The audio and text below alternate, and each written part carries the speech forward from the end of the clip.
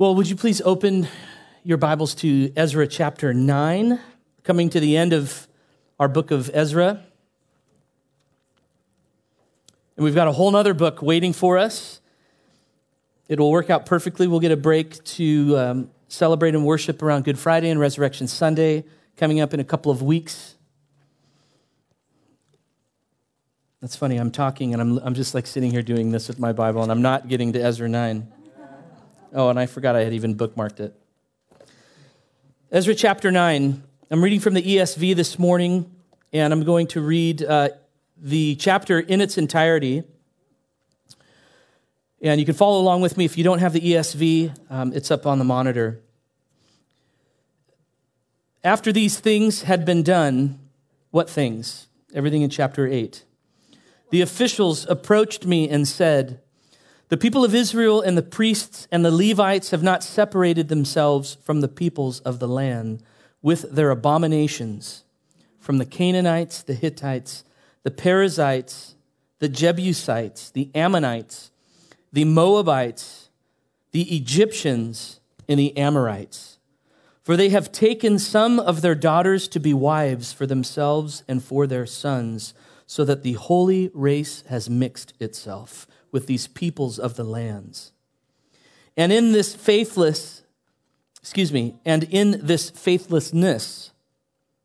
the hand of the officials and the chief men has been foremost. As soon as I heard this, I tore my garment and my cloak and pulled hair from my head and beard and sat appalled. Then all who trembled at the words of the God of Israel, because of the faithlessness of the returned exiles, gathered around me while I sat appalled until the evening sacrifice.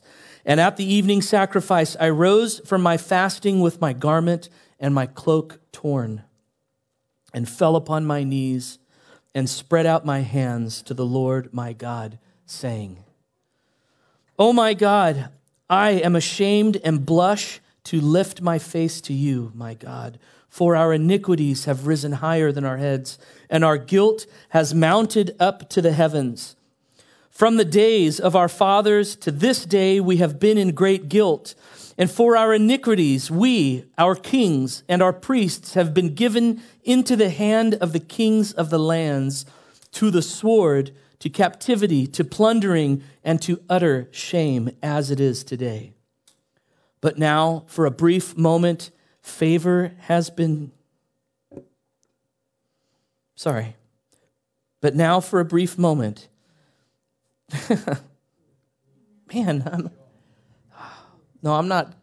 I know what I'm saying. I'm just caught here. Favor has been shown by the Lord our God to leave us a remnant and to give us a secure hold within his holy place, that our God may brighten our eyes and grant us a little reviving in our slavery. For we are slaves, yet our God has not forsaken us in our slavery, but has extended to us his steadfast love before the kings of Persia, to grant us some reviving, to set up the house of our God, to repair its ruins, and to give us protection in Judea and in Jerusalem." Verse 10. "And now our God, what shall we say after this? For we have forsaken your commandments, which you commanded by your servants, the prophets, saying, the land that you are entering to take possession of, it is a land impure with the impurity of the peoples of the lands, with their abominations that have filled it from end to end with their uncleanness. Therefore, do not give your daughters to their sons, neither take their daughters for your sons, and never seek their peace or prosperity, that you may be strong and eat the good of the land and leave it for an inheritance to your children forever. And after all that has come upon us for our evil deeds and for our great guilt, seeing that you, our God, have punished us less than our iniquities deserved, and have given us such a remnant as this, shall we break your commandments again and intermarry with the peoples who practice these abominations? Would you not be angry with us until you consumed us, so that there should be no remnant nor any escape? O Lord, the God of Israel, you are just.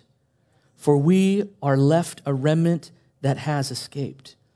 As it is today, behold, we are before you in our guilt, for none can stand before you because of this. Amen. I feel like this morning I could have just read that and left it this day. If you couldn't tell, man, the crux of where I want to land this morning is verse 8. But to really summarize the entirety of this chapter in terms of Ezra's heart and Ezra's aim, the weight that he is conveying throughout chapter 9, verse 2 really speaks to this matter. It says again, let me read it, the holy race has mixed itself with the peoples of this land. So I want to use this verse today as a jumping off point for us to see that as God's people, we are unlike any other people in this world. At least we ought to be unlike any other people in this world. Not just in behavior, church, but in nature, in essence, which is and comes by the result of a deep and significant transformation of the heart. And it's from this reality then, from this place of having been transformed, that we then live out of. So we're not just different because we act different. We're different because we are. And the word there means is ontological, is the theological term. In our being, having to do with our very utmost being, we are different in nature. And thereby, in our nature, we act and we behave differently. Right? Okay. I know who it was.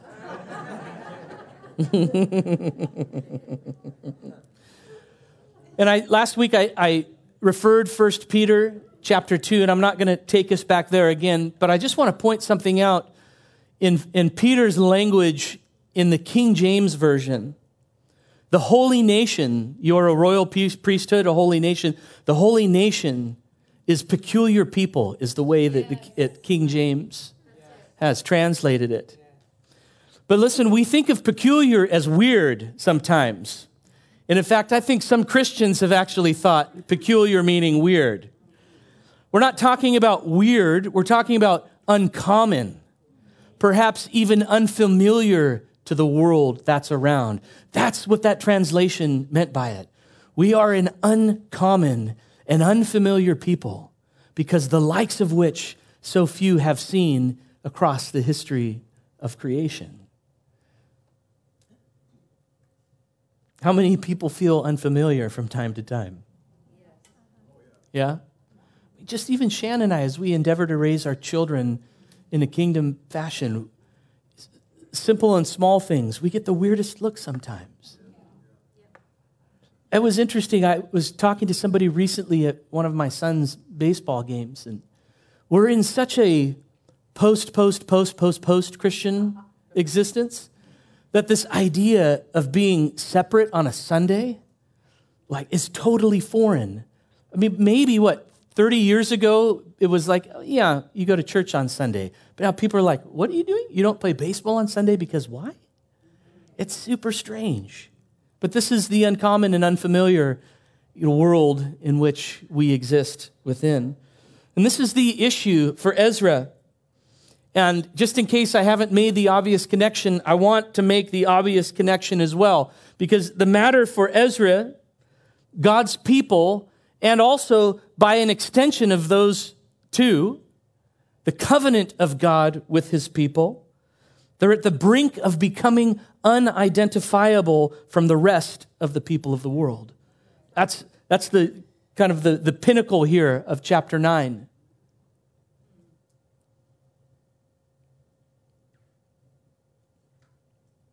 And it's interesting, too, we've gotten to this point, and if you've been with us through our study, we've seen chapter after chapter of opposition after opposition after opposition in the natural, right? Civil authorities, people of the land, whatever oppositions, they've come against, they've been able to overcome. But now it's interesting here. We find ourselves in this place where the opposition doesn't come from outside. It's coming from within their own hearts. And it's almost like, remember too, it's God foretelling or giving us a picture of the promise of what would be, of Ezekiel's prophecy, where God says to his people that I will give you a new heart, and I will put my spirit within you. And he says, I will give you a new spirit as well. I'll give you a new heart. I will give you a new spirit. I will remove, he says, the heart of stone from your flesh, and I will give you a heart of flesh. And then God says this to his people, I will put my spirit in you. And I will cause you, Ezekiel prophesies, to walk in my statutes and to be careful to obey my rules. And then he goes on and he says, you shall dwell in the land that I gave to your fathers. Listen, church, you shall dwell in the land that I gave to your fathers, and you shall be my people, and I will be your God, and I will deliver you from all uncleanness. Listen to the language. I will give, I will put, I will cause, and you will be. And so the matter here for Ezra, as I said, it's pointing to this prophecy in Ezekiel when this would take place through the transformation that would come in the new creation through Christ Jesus. The new heart. And so they're dealing now with this inward turmoil, with this inward opposition. And so as we discuss this internal transformation of Ezra 9, I want us to remember the lens from last week, the command to God's people to be separate and set apart. Remember, I spoke on that last week. The work of the people of God to be separate and set apart. And these are two different realities. Separation means being unassociated with and identifiably distinct from something, in this case, the surrounding world. Being set apart means that in our separation from the world, there's a purpose for the separation. In other words, we are set apart for something. So these are two different realities. Both are commands for God's people. And I don't want us to lose sight of that as we look now to this inward transformation that the new covenant brings, that Jesus Christ, only Christ Jesus, could and would bring for humanity. And so I want to begin with the context, and the context is obvious. The context of Ezra chapter 9 is the matter of marriage. God's people have taken for themselves wives not of Israel, but of the surrounding nations. On the surface level, it seems to be another example of the people of Israel having a bit of a superiority complex. That's what it looks like. In fact, some have even made it about an issue of race in the past. Some have. But let's not be confused. It has nothing to do with race. It has everything to do with spirituality. Everything to do with spirituality. Ezra isn't concerned with Israel's marriage to non-Israelites. He's addressing Israel's marriage to non-believers. And this is why Ezra's concern, as well as God's, of course, was that if Israel continued in this practice of taking for themselves wives of the surrounding culture, if they were to continue in this practice, listen, the distinctiveness of Israel as God's people would dissolve. And the line through which the promised Messiah, Christ Jesus, would disappear. It's a matter of the greatest importance, church. This is why Ezra is sent by God, essentially. Absolutely not. This must not end. The people must return to me once again and obey my commandments. And it's very interesting, church. The word in verse 2, when it says that the holy race has mixed with itself, the word for race is really the word seed. The holy seed has mixed with itself. Church, We're now getting into the purity of the thread of redemption throughout history in God's mind. The lineage by which Christ Jesus would come and by which those who would follow after him would also come.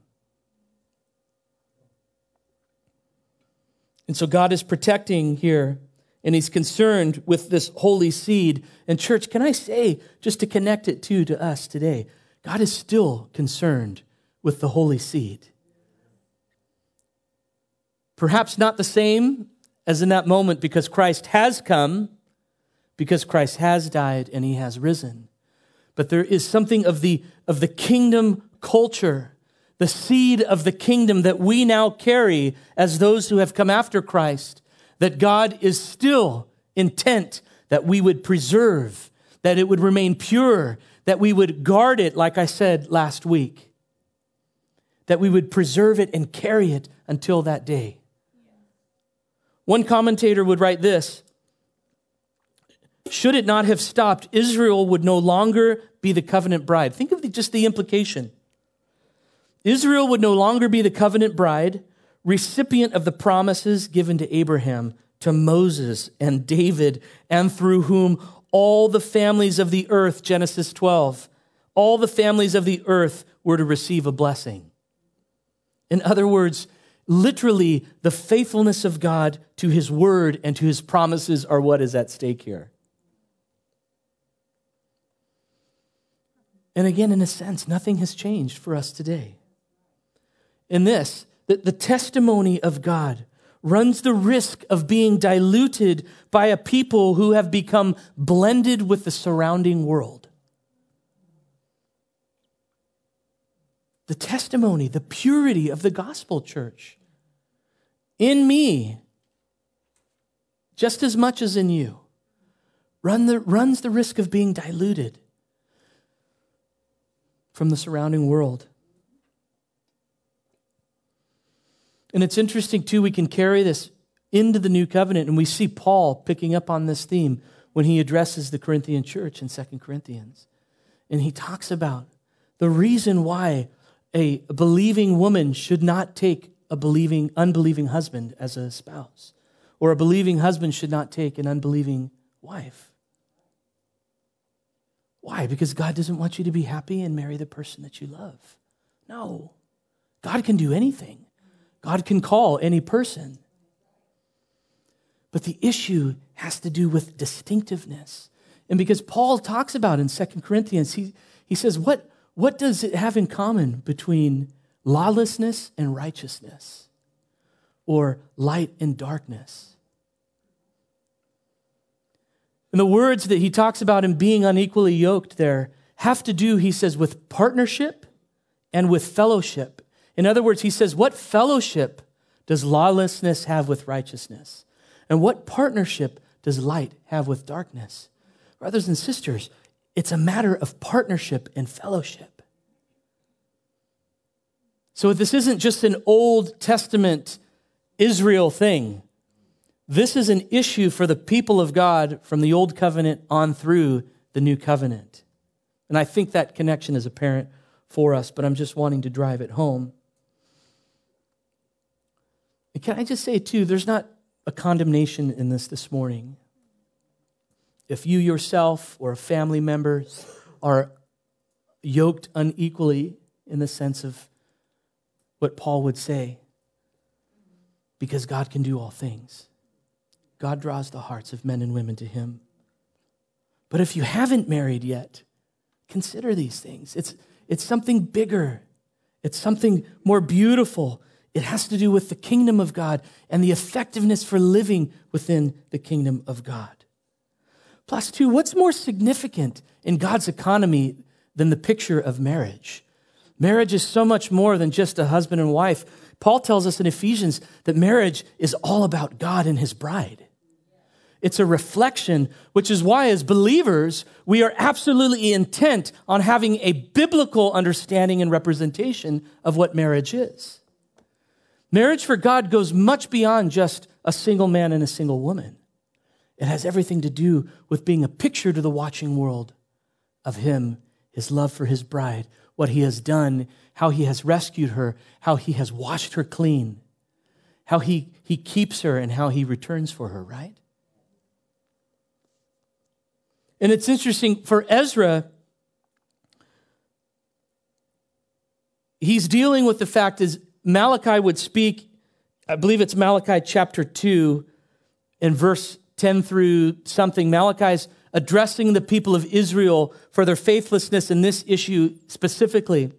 And what Malachi judges the people for is that they have literally left the wives of their youth and they've divorced their wives of belief, their believing wives, and they've taken for themselves wives of the surrounding culture. And this is what Ezra is dealing with here in this moment. And Malachi says that for God, the issue is their godly offspring. And can I just say again for us to make that connection one step further, church, it's not just children, it's fruitfulness of our life. The reason that this issue of being blended and being diluted as a believer by the surrounding culture has to do with fruitfulness and effectiveness. It's not just our believing children, while it is that, if he can stay awake this morning. I'm just kidding. I'm just giving a razz because he was yawning while I was pointing him out.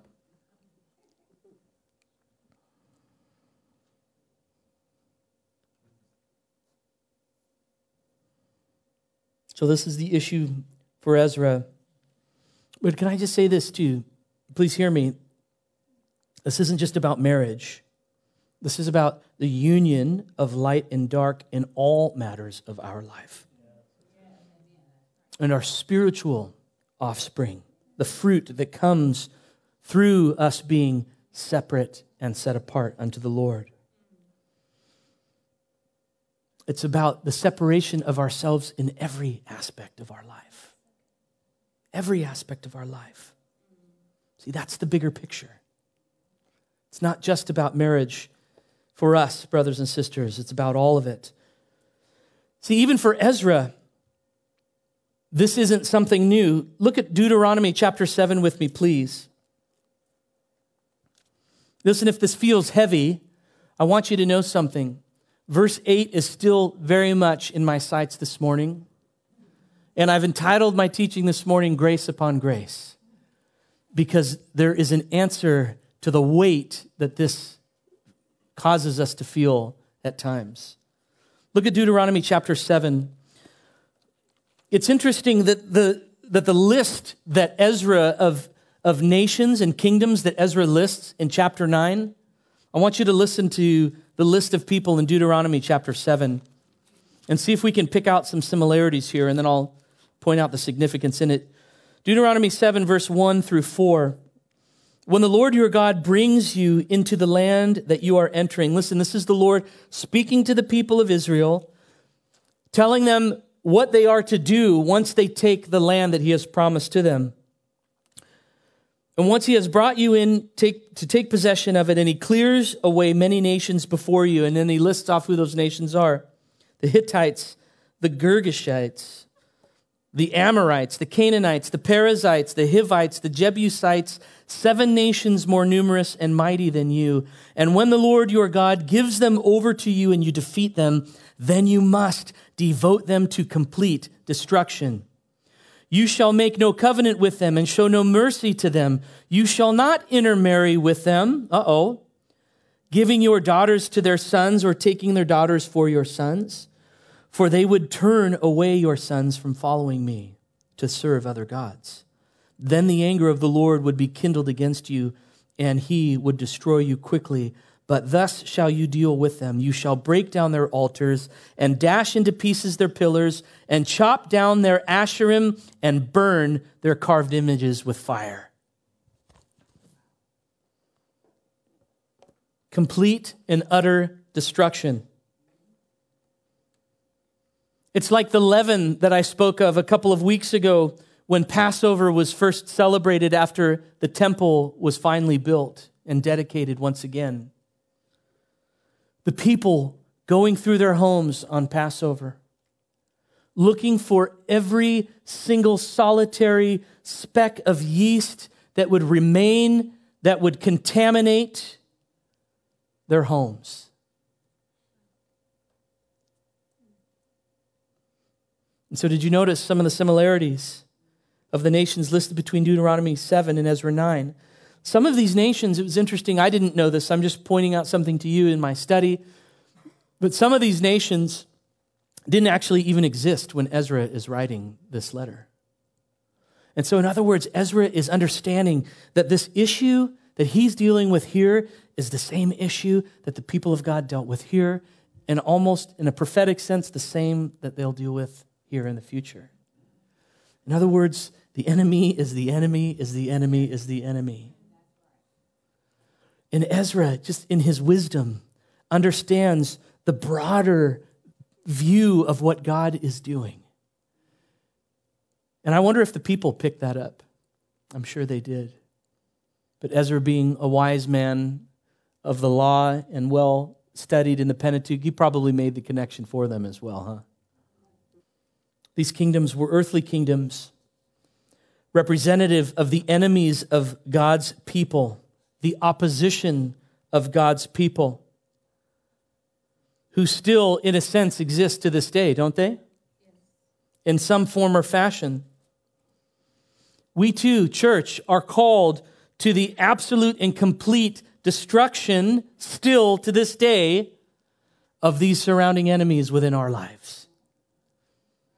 Is that too, out there? Do we understand what I mean by that statement? God's calling us today, church, to inspect the deep crevices of our hearts for the leaven. He wants us to remove from ourselves the contaminants of the surrounding culture. Why? Because he just likes to watch us work really hard? No, because it's about the fruitfulness and God's godly offspring. It's about the purity of God's people. It's about the distinctness, the distinctiveness. Right?